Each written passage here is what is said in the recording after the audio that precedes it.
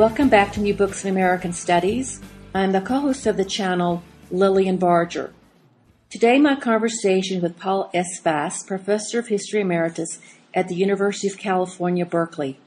Her book, The End of American Childhood, A History of Parenting from Life on the Frontier to the Managed Child, published by Princeton University Press, traces the changing views of childhood and child rearing as it followed the fortunes of the nation. Beginning with the nation's founding when independence was fostered in children, to the 19th century's sentimental view of childhood as a time of innocence, to today's parental anxiety about their children's success, Fass examines both the changing opinions of child-rearing experts and the class-differentiated practices of rural and urban Americans. As childhood extended into late adolescence, the transition to adulthood was harder to define. Fass challenges parents to identify what they share with previous generations and reconnect with the values that set American childhood apart from the rest of the world: the fostering of independence, self-definition, and competence. Here is my conversation with Paula S. Fass. Now let me introduce you to the author, Paula S. Fass. Paula, welcome to the show. Oh, thank you very much. I'm delighted to be here. And thank you for sharing your thoughts with our audience. But before we get into the book, we want to know something about yourself, your background, how you came to write The End of American Childhood, and why. I think I'll tell you first start by telling you how and why I came to write The End of American Childhood. You know, over the last 20 years, I have been exploring childhood as a subject in the Western world more generally. In other words, not just specific to the United States. And I've expanded my knowledge, which began as an American historian, to a broader, I won't say global, but I will say Western perspective.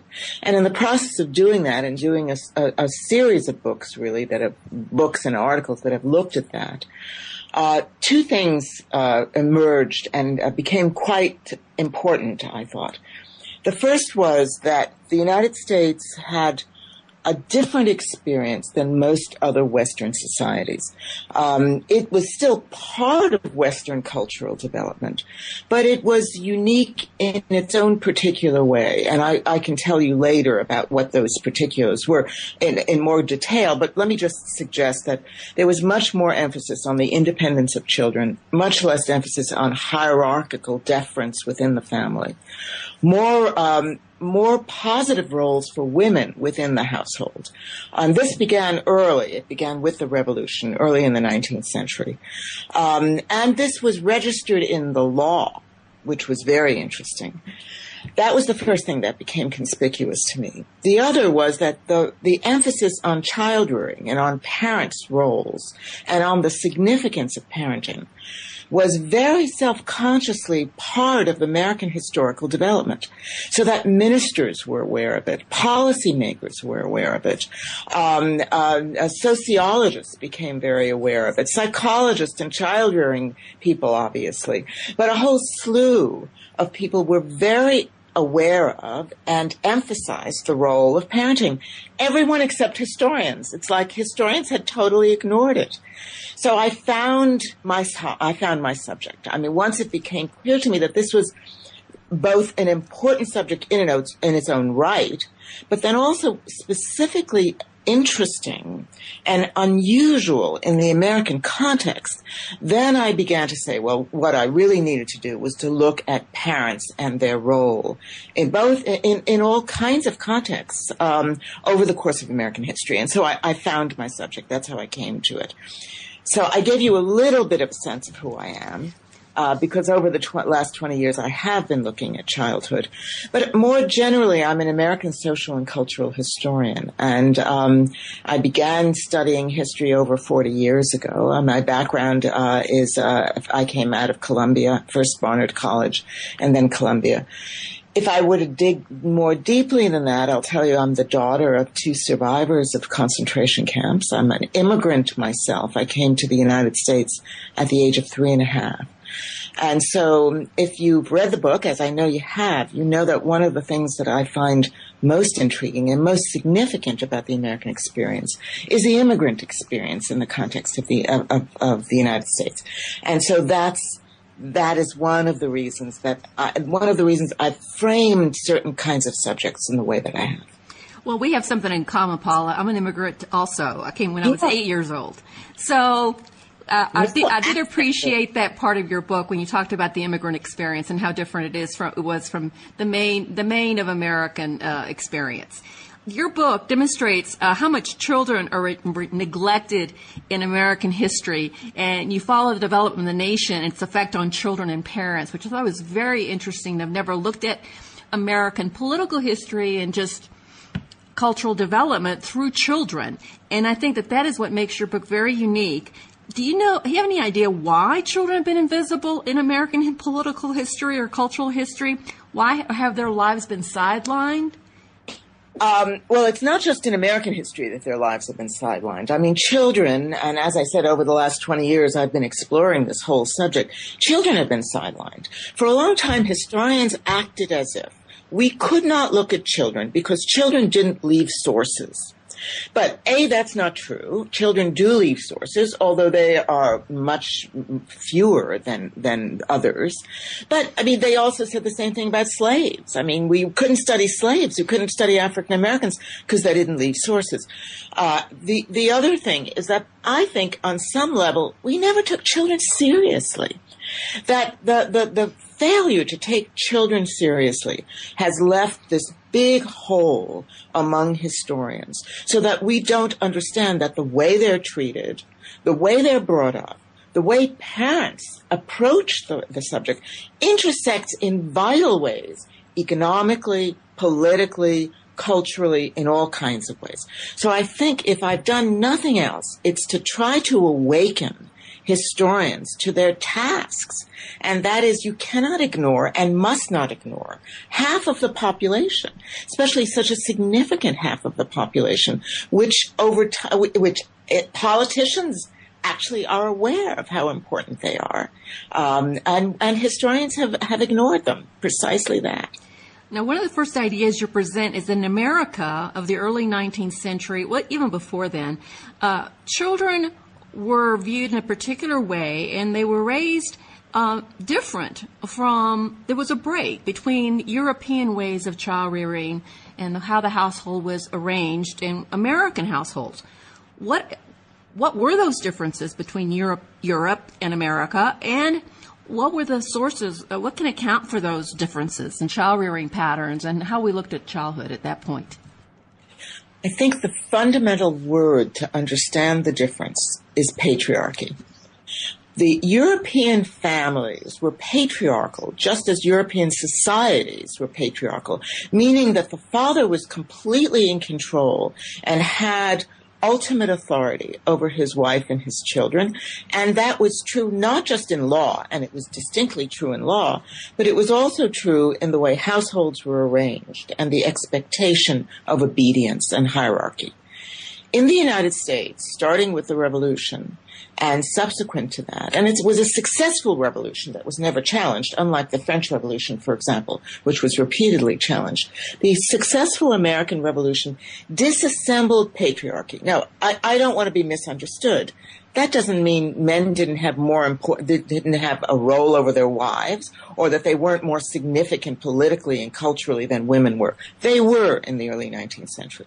But in general, women had a larger say in all kinds of household affairs than they did in European societies, and children did as well. This was the most surprising thing, that in part because women had a larger role in raising their children, and not just their infants, but their children beyond the ages of 6 and 7, when fathers tended to take over, but they had a larger role to play.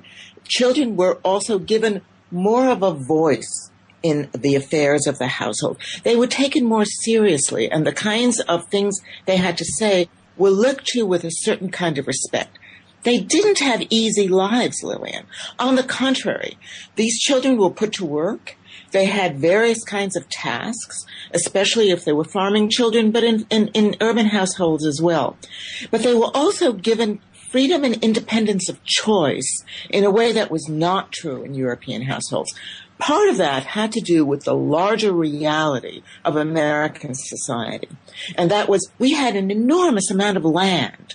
So the kind of apportioning of land that was crucial to the maintenance of patriarchy in Europe was not possible to maintain in the United States.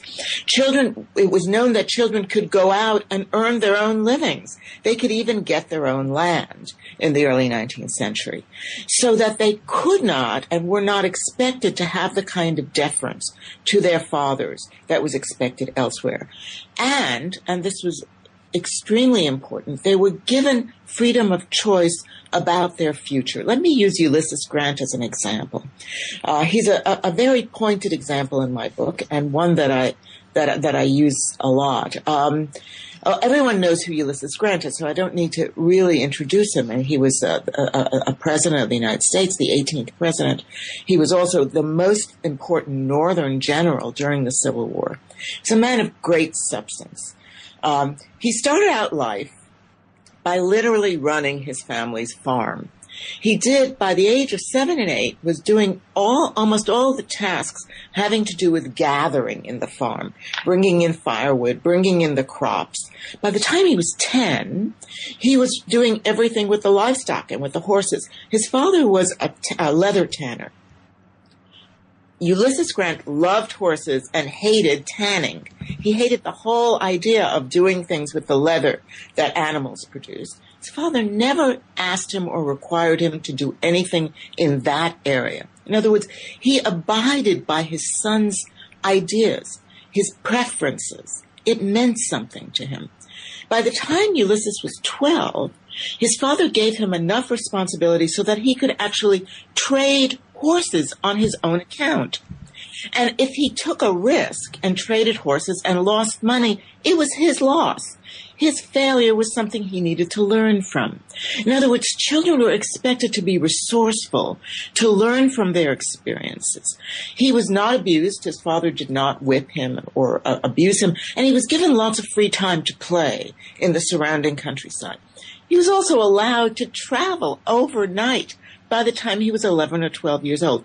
In other words, he was invested with a lot of maturity very early, lots of responsibilities very early, and he took those things and he ran with them.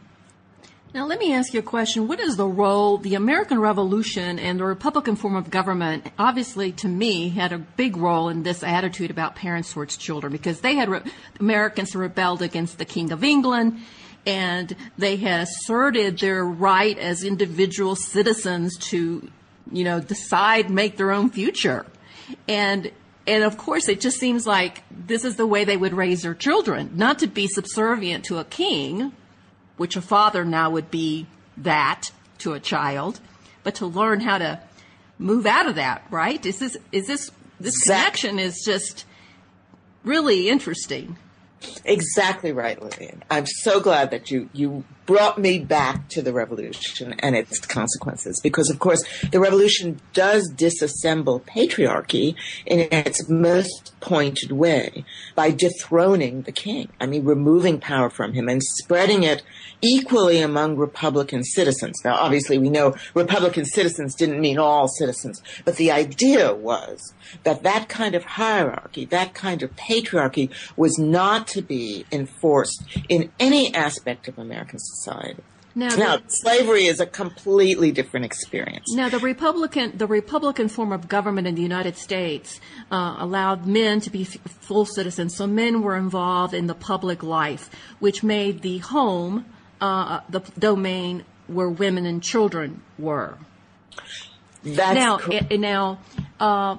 women had an important role in the home in supporting the republic. Absolutely. So you talk about women's role during this time of a lot of freedom being fostered in children. Well, women were supposed to encourage their children to be responsible, respectable, and moral.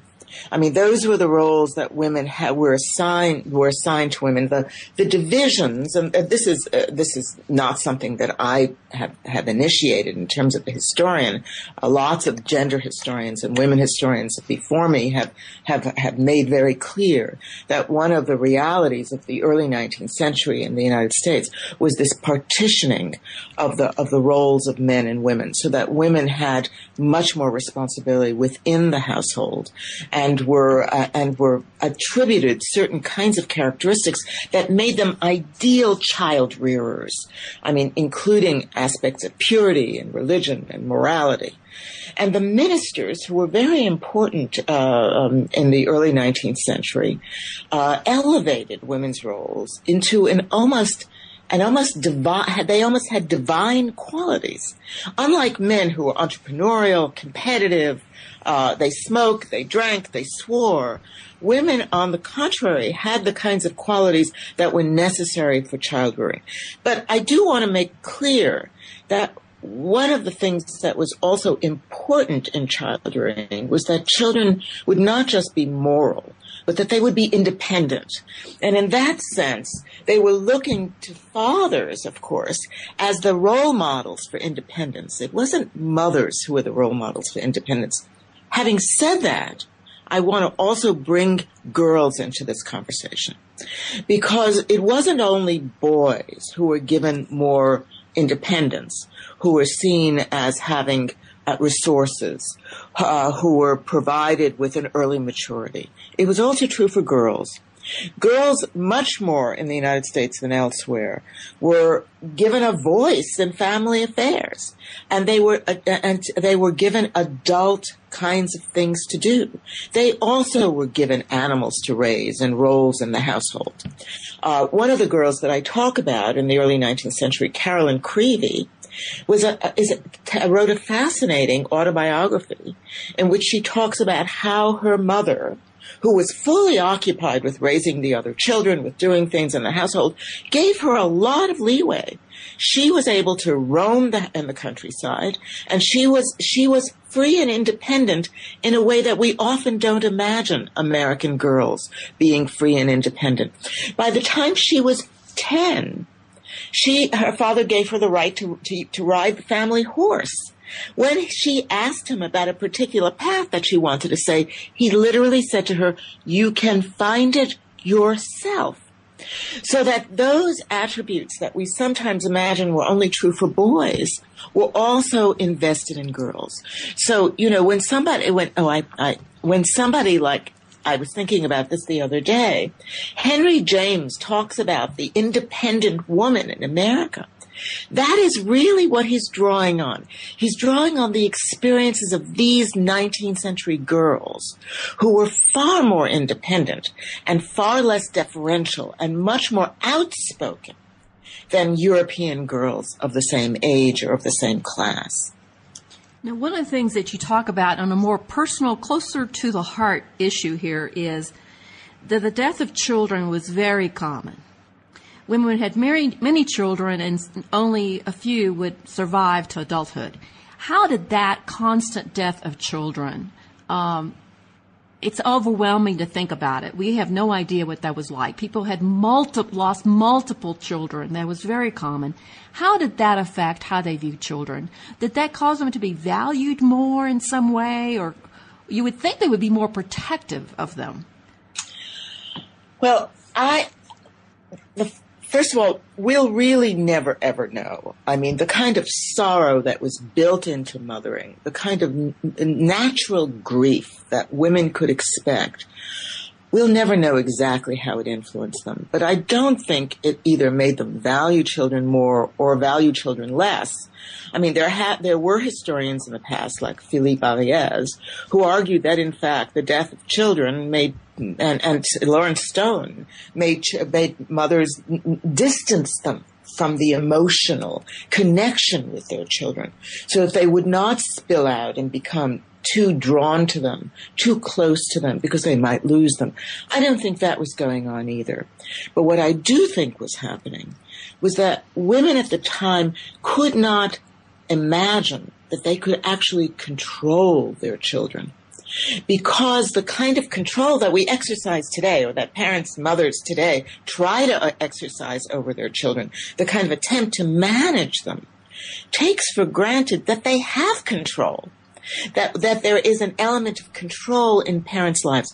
When mothers and fathers lose their children and can expect to lose their children, they have a different kind of fatalistic attitude that removes the possibility of control, or the illusion, what I call in the book, the illusion of the possibility of control over their children. So they can't, it is not true that they don't invest them with emotions. It is true that they can't really invest them with a future. They can't imagine for themselves that they're going to be doctors or lawyers.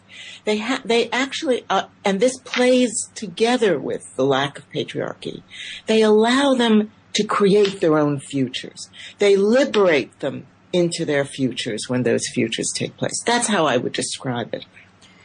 Okay, then in your second chapter, you talk about the impact of the Civil War, which was huge on children, slave children, northern children, urban children, and you talk the many ways that children were considered lost in the 19th century. There were a lot of ways for children to get lost.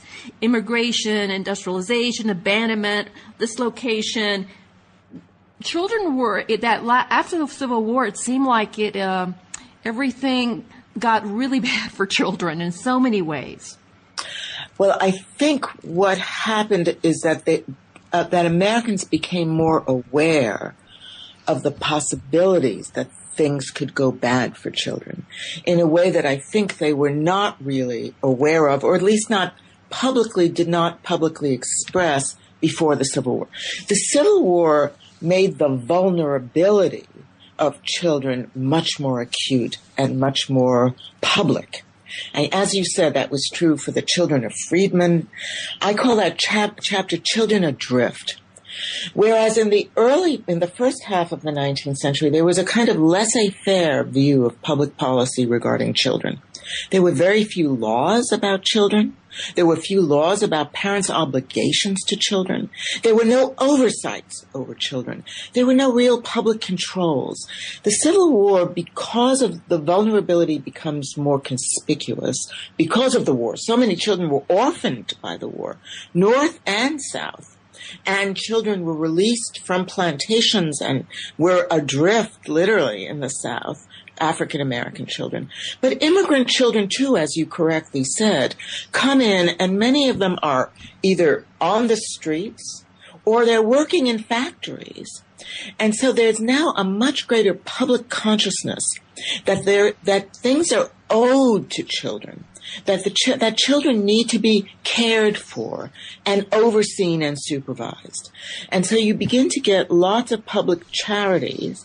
That's really the first entrance of various kinds of supervision, are private charities that come on the scene. Yes. Now, there's also at this time developing something else. It is this idea of childhood as being a time of innocence. The sentimental view of childhood, which compared to the reality of what's happening to children, all the tragedies that they're caught in, this is an interesting development, which I think, of course, the sentimental view of children is going to spur on reformers who want to protect that childhood innocence. Exactly. I'm glad that you raised the sentimentalization of children, because this is an idealization that takes place, and the sharp contradiction between this idealization, which starts taking place, by the way, by the late 18th century, and it's true throughout the Western world, this elevation of the innocence of children and the sentimentalization of childhood. It's because people carry this imagery around in their heads, and they look around, and the reality is so contradictory to this imagery that it impels various kinds of reformers to act on their behalf. It also means, and this is an important reality of the late 19th century, the post-Civil War period, that there's a lot more distinction between classes that takes place in the late 19th century than had been true earlier. The children of the middle class are much better taken care of. They have larger houses. They are not asked to be working. They don't work in factories, and their parents don't let them play in the streets. All of which is taking place among children of immigrants, children of laborers, children of the poor. So the contrast between immigrant children, between working class or lower class children and children of the middle class becomes very sharp and acute during this time. And it is the middle class ideal that becomes projected on the children of the poor and the working class. And that becomes the nature of reform. It is based on this sentimental view of innocence and protection. And it becomes something that is seen as necessary to the welfare of all. It has both positive and negative aspects. Now, one of the things that I noted was that the Society for the Prevention of Cruelty to Children was established after the Society for the Animal Cruelty Society. I was like, really? That it doesn't sound right. It doesn't sound plausible, right? No, it doesn't. How did that happen? Your listeners are not seeing the big grin on my face. I mean, the protection of animals had started taking place in the Western world generally. There was a very large society in London and in New York, which was opposed to using animals for research purposes. That was a humanitarian sentimental view. But nobody had imagined that children needed the same kind of protection. Don't ask me why, but they hadn't. And it was because of this very famous case in New York where a little girl was terrifically abused, and someone who was coming into the apartment building heard her yells and screams, didn't know whom to turn to. So she turned to the head of the Society for the Prevention of Cruelty to Animals and asked him to come and intervene. That is the origin of the Society for the Prevention of Cruelty to Children. So, I mean, it is one of those things. Now, that doesn't mean there hadn't been some efforts even before 1874, when this society is formed, for children who were found on the streets. There were. I mean, the Children's Aid Society comes into play in the 1850s, even before the Civil War, and a variety of orphanages and other kinds of organizations had already existed. But it wasn't until after 1874 that these organizations and this kind of philanthropic impulse and the strong drive to keep children out of factories, the anti-child labor drive, is a late 19th century drive that parallels this kind of development. In other words, you're going to protect children from their parents. This is part of what's happening, it's the parents, especially immigrant parents, who are blamed for putting children to work in these exploitative situations, or where they're working at home, even with the parents.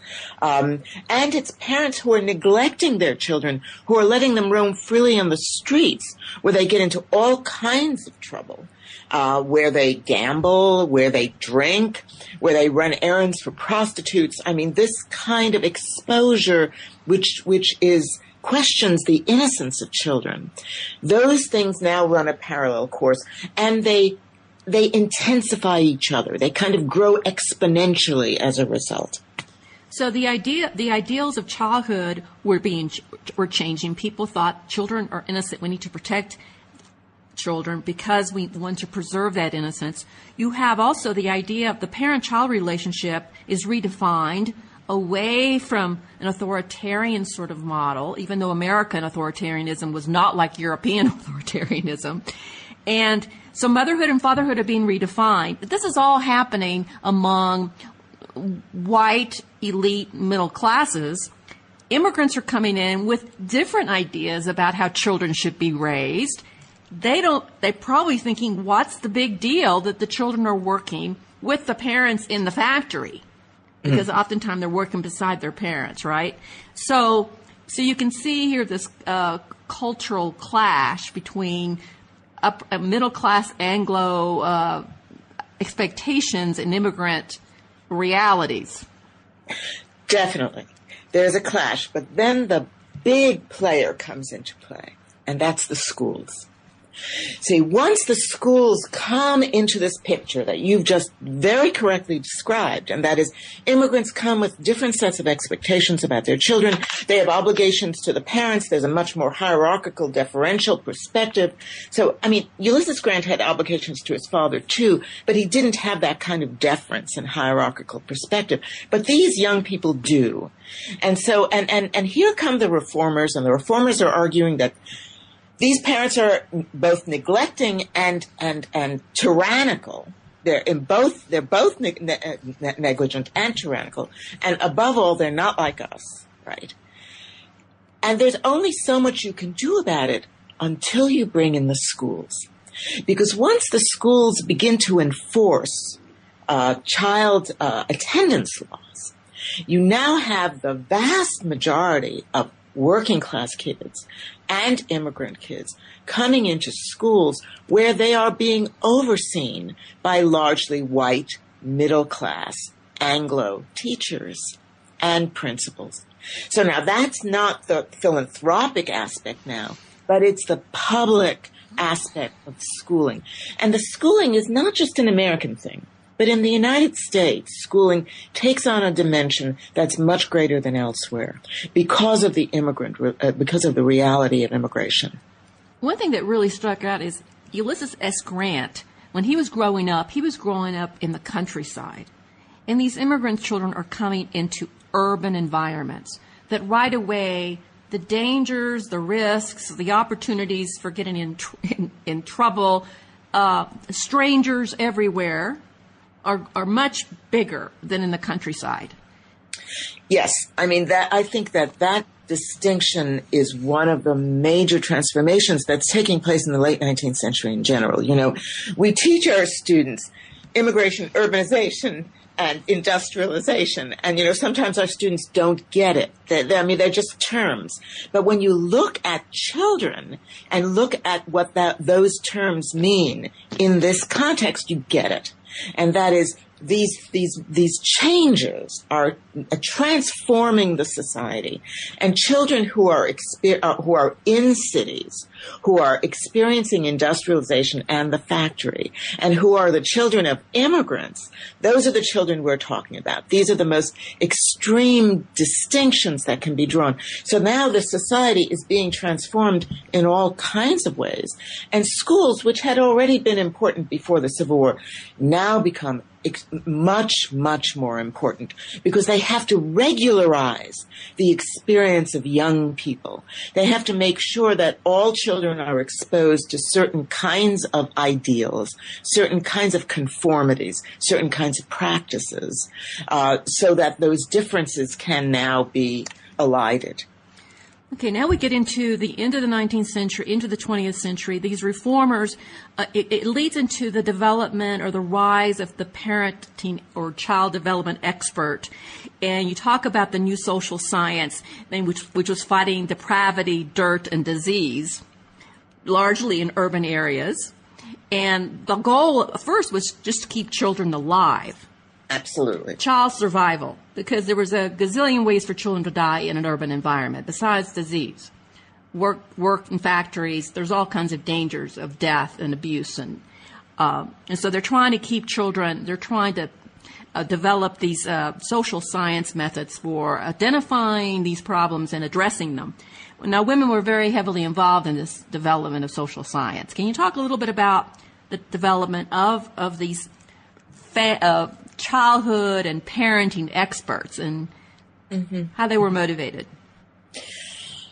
Well, you know, as our story progresses, Lillian, one of the things that happens is that there are more and more interventions within the family. Just to repeat some of the things that we've been describing, I mean, there are now philanthropic organizations that oversee or have an input in the family. There's now schooling that has an input in the family, in certain families that are considered especially vulnerable. The development of scientific expertise, which comes in the late 19th century, grows out of that, but then begins to have an independent dimension. Now, other words, some of the social scientists are really a development out of the reformers. They're interested initially in working class kids, in lower class and immigrant kids. But eventually what you get is a different kind of expertise that's lodged not in social science, but in pediatrics and in psychology. The late 19th century sees the first development of pediatrics as a specialty, so that the attention and desire to keep infants, especially, and very young children alive, is one of the things that's motivating this whole development. I found especially fascinating the fact that American pediatricians and child-rearing experts in the late 19th and early 20th century worked with mothers. They saw the mother as an ally in this attempt to keep children alive and in their attempts to teach women, all kinds of women, how best to do that, how to bathe their children, how to best feed their children, what kinds of things to look for in terms of disease, hygiene in the nursery, hygiene and the germ theory of disease, which of course came in the late 19th century, now infuses this kinds of advice. And they turn to mothers as necessary allies initially. That whole initial campaign was also very heavily influenced by women reformers, women social scientists, and settlement workers. So women are actually, in the late 19th and early 20th century, deeply elevated as experts in childhood. Even the doctors look to them as necessary companions in this process. That all begins to disappear by the 1920s. As child rearing begins to turn a corner in the 1920s, and that corner is, from what you said earlier, the objective being to keep the child alive, to keep the child physically fit, to the new objective, which the child rearing literature and the experts of the 1920s have, which is the developmental aspect of child rearing, and especially the psychological aspect of child rearing. Making children adjusted, psychologically adjusted. Because one of the things that's happening here, of course, is child survival rates are going down. So those reformers... Sorry to interrupt you, but child survival is going up by the 20s. Right, exactly. Going up. Children are dying less. So these reformers who were going after depravity, dirt, and disease were actually pretty successful in reducing the number of childhood deaths. Women are having fewer children at the same time, so the families are smaller. So now there's an opportunity to turn from just basic survival to emotional health and really the development of the idea of what a normal childhood is.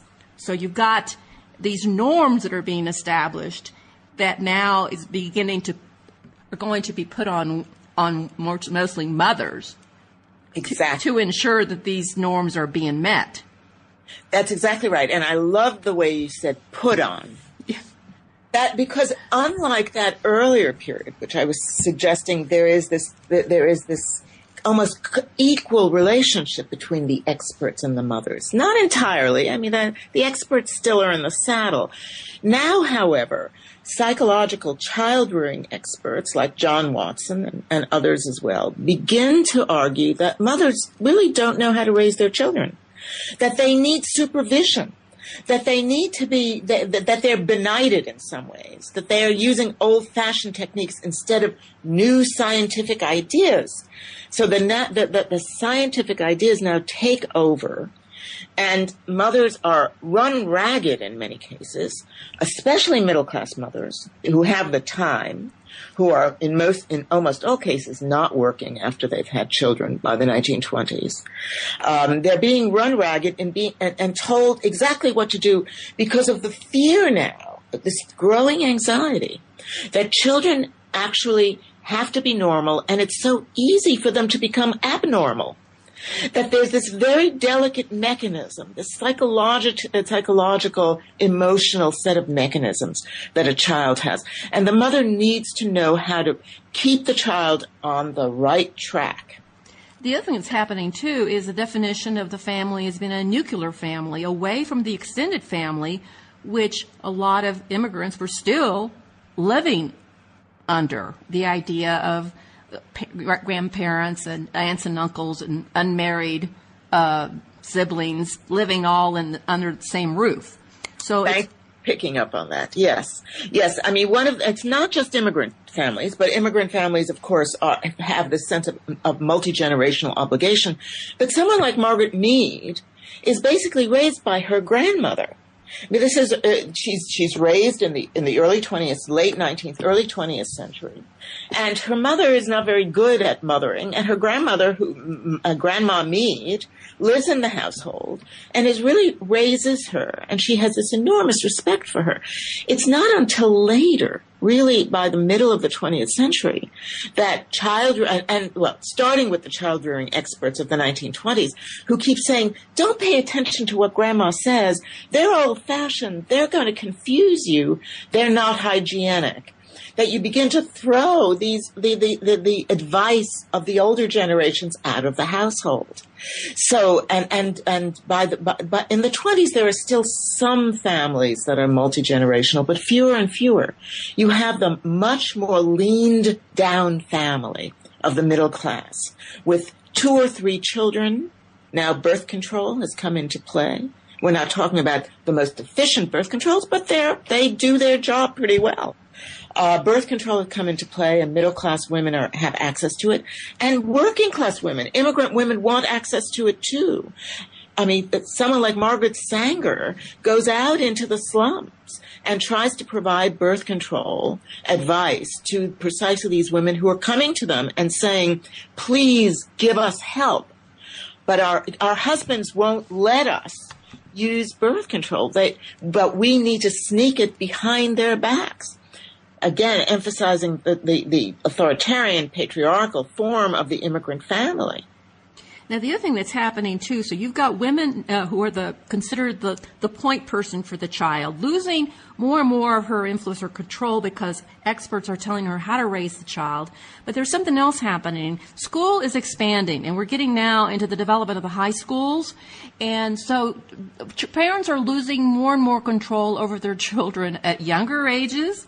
And for a longer period of time, children are being formed by the school, not just the household any longer.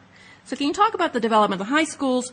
And I thought that was a really interesting chapter because the high school, what it does to immigrant children who are in these high schools, how it creates tensions between the generations because of what they're learning in the high school. Youth culture comes out of that. And then we got the 1960s. Well, let's not get to the 1960s yet, because we have the 1950s, where the issue of schooling, of course, is then extended towards the children of African Americans too, which is a very important component of this story. But yes, let's talk about the high school, which I argue is the unique American contribution of the 20th century.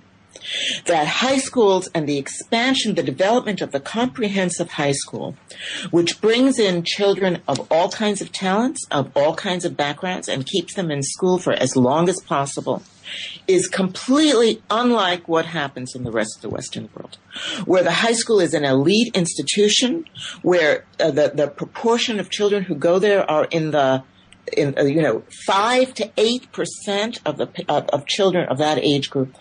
By 1930, half of all American children of high school age are in high school, which is unbelievable when I tell my colleagues in even advanced societies like Sweden about that.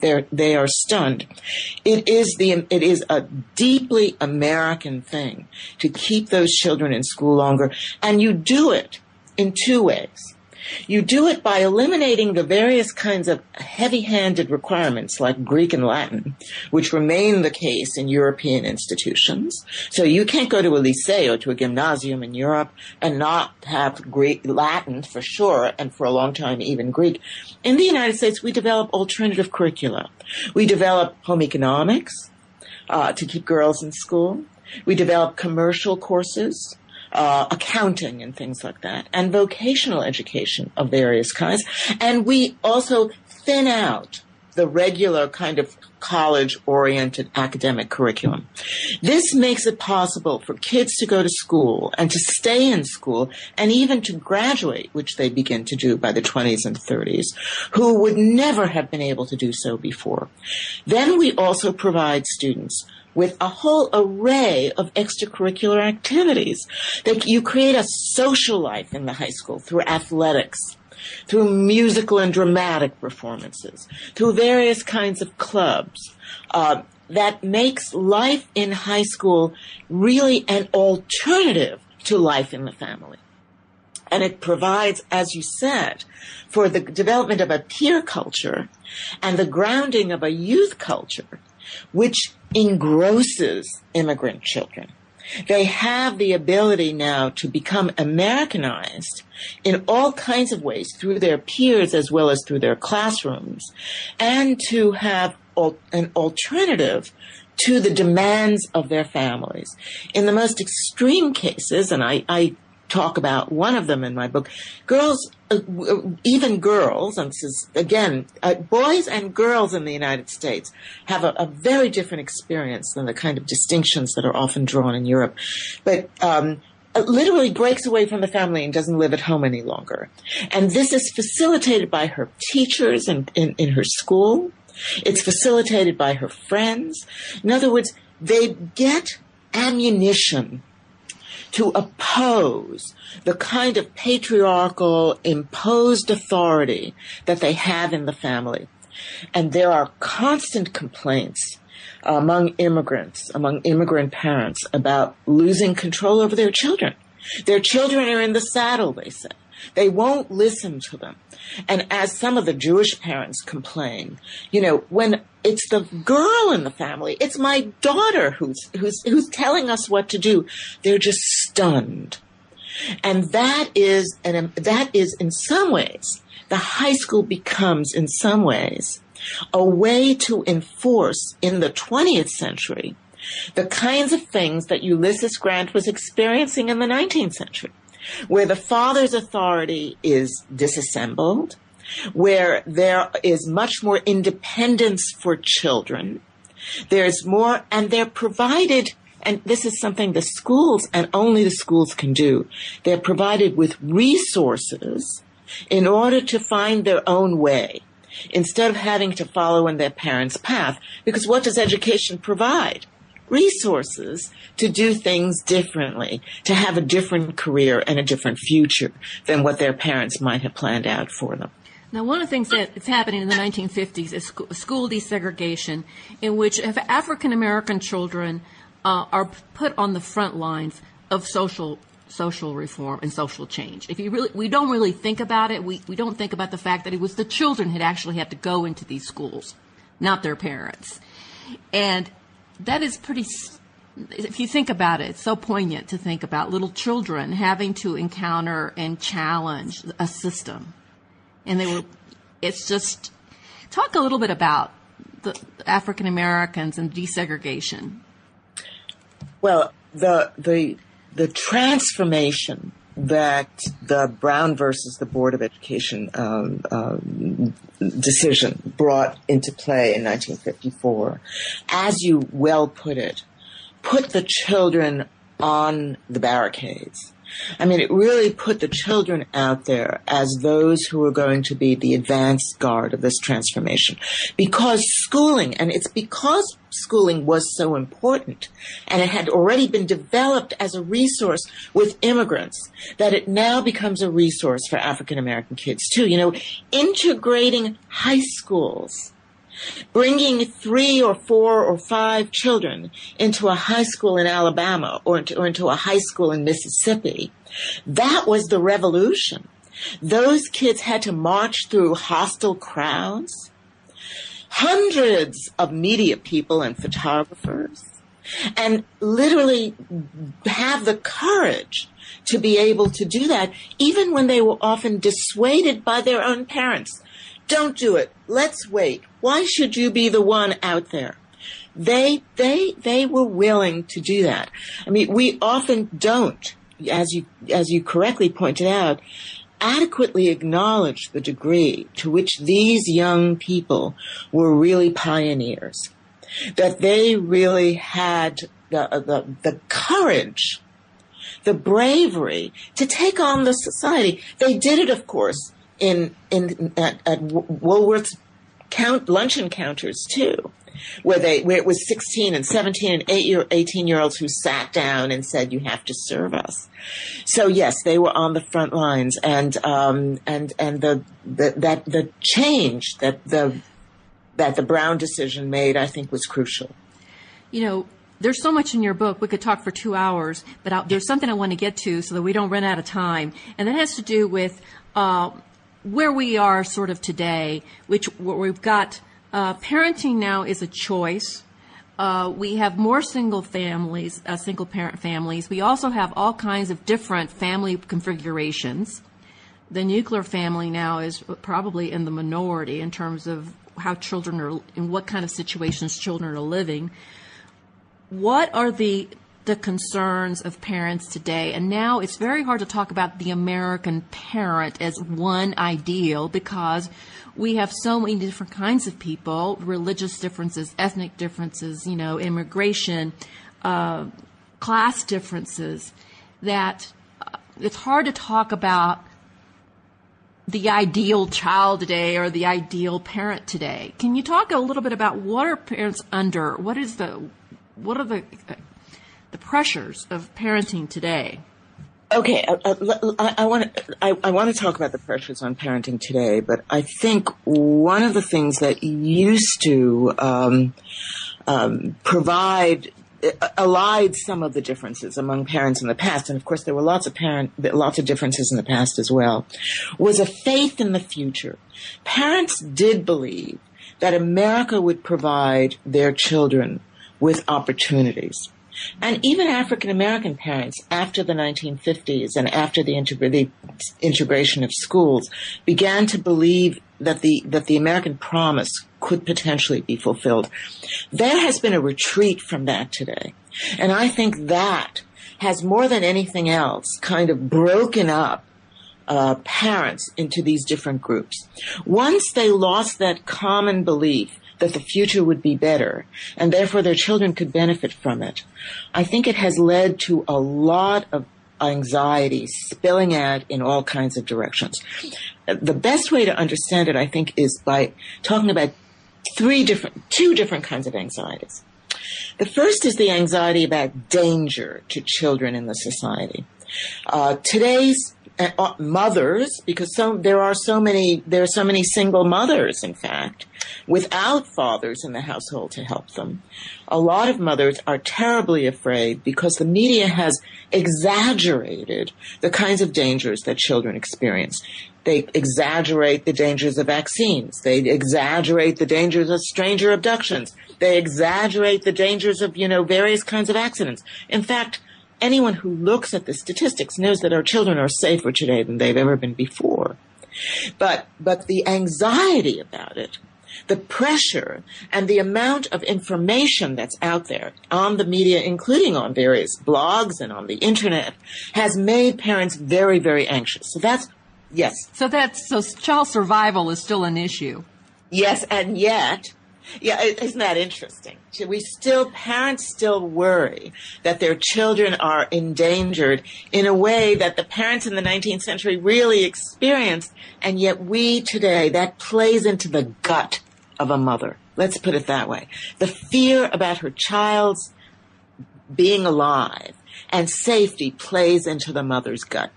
The other kind of anxiety is an economic anxiety. And that, I think, has led to fears that our children will not have it as good as we had it, whether you're in the working class or in the middle class or even in the upper middle class. Parents today imagine, in the context of globalization, that the kinds of opportunities that their children had once they came out of school, once they came out of high school in the 1950s or college in the 1960s and 70s, those are now no longer assured. The competition is everywhere, and it's very intense. So that in both of those things have led to much greater management of children. It's in the subtitle of my book, that the emphasis on managing children, on making sure they're going to go along the right track so that they will, A, be safe, and be successful. Instead of the D's of the early 20th century, we now have the S's. Safety and success has led to a kind of loss of faith that the children can do it on their own. So we have delayed the maturity of children. That's not entirely within our own hands. It has to do with the extension of schooling. As schooling gets longer and longer, children mature later and later. But we've also delayed the maturity of children because we don't acknowledge their resourcefulness. We don't see them as being able to cope. One thing I was wondering is, and reflecting on your book as a whole and looking at it today, is what are we rearing children for? What kind of society are we?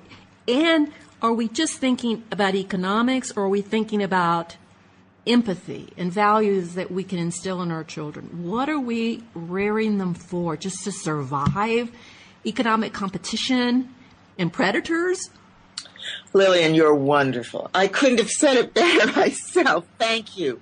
That is exactly the question that I'd like to raise at the end of this program. In other words, we have become so attached to the idea that success is the only component of child rearing that we have lost the whole American tradition of child rearing.